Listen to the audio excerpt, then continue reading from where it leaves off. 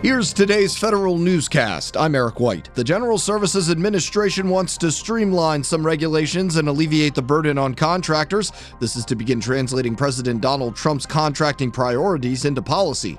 The agency is making the transactional data reporting requirement voluntary rather than mandatory. It's streamlining the 167-page professional services solicitation. It's also reopening Schedule 75, a contract vehicle that allows agencies to buy office supplies.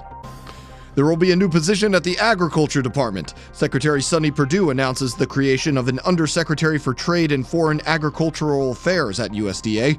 This is part of the agency's reorganization efforts. The new post includes overseeing the agency's Foreign Agricultural Service. Perdue is also scrapping the position of Undersecretary for Rural Development.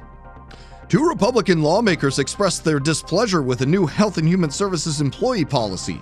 Iowa Senator Chuck Grassley and Utah Representative Jason Chaffetz say HHS's new policy instructing employees to inform the agency before communicating independently with Congress is potentially illegal and unconstitutional. They say the policy will hinder whistleblower protections.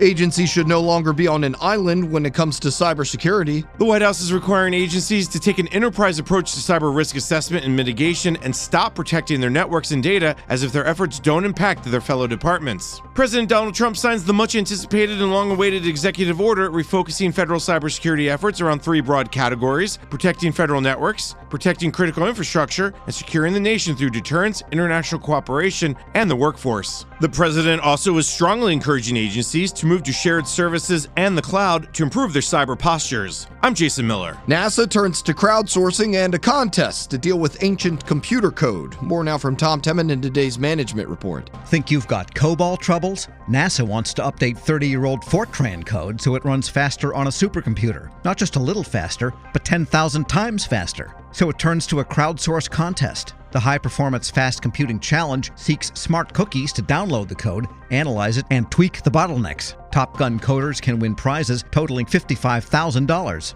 I'm Tom Temin. Inspectors General from 24 agencies say President Trump's hiring freeze combined with budget cuts could put their oversight missions at risk. A survey from the Democratic staff of the House Oversight and Government Reform Committee finds Inspectors General fear inadequate staffing would make it harder to find and prevent waste, fraud, and abuse.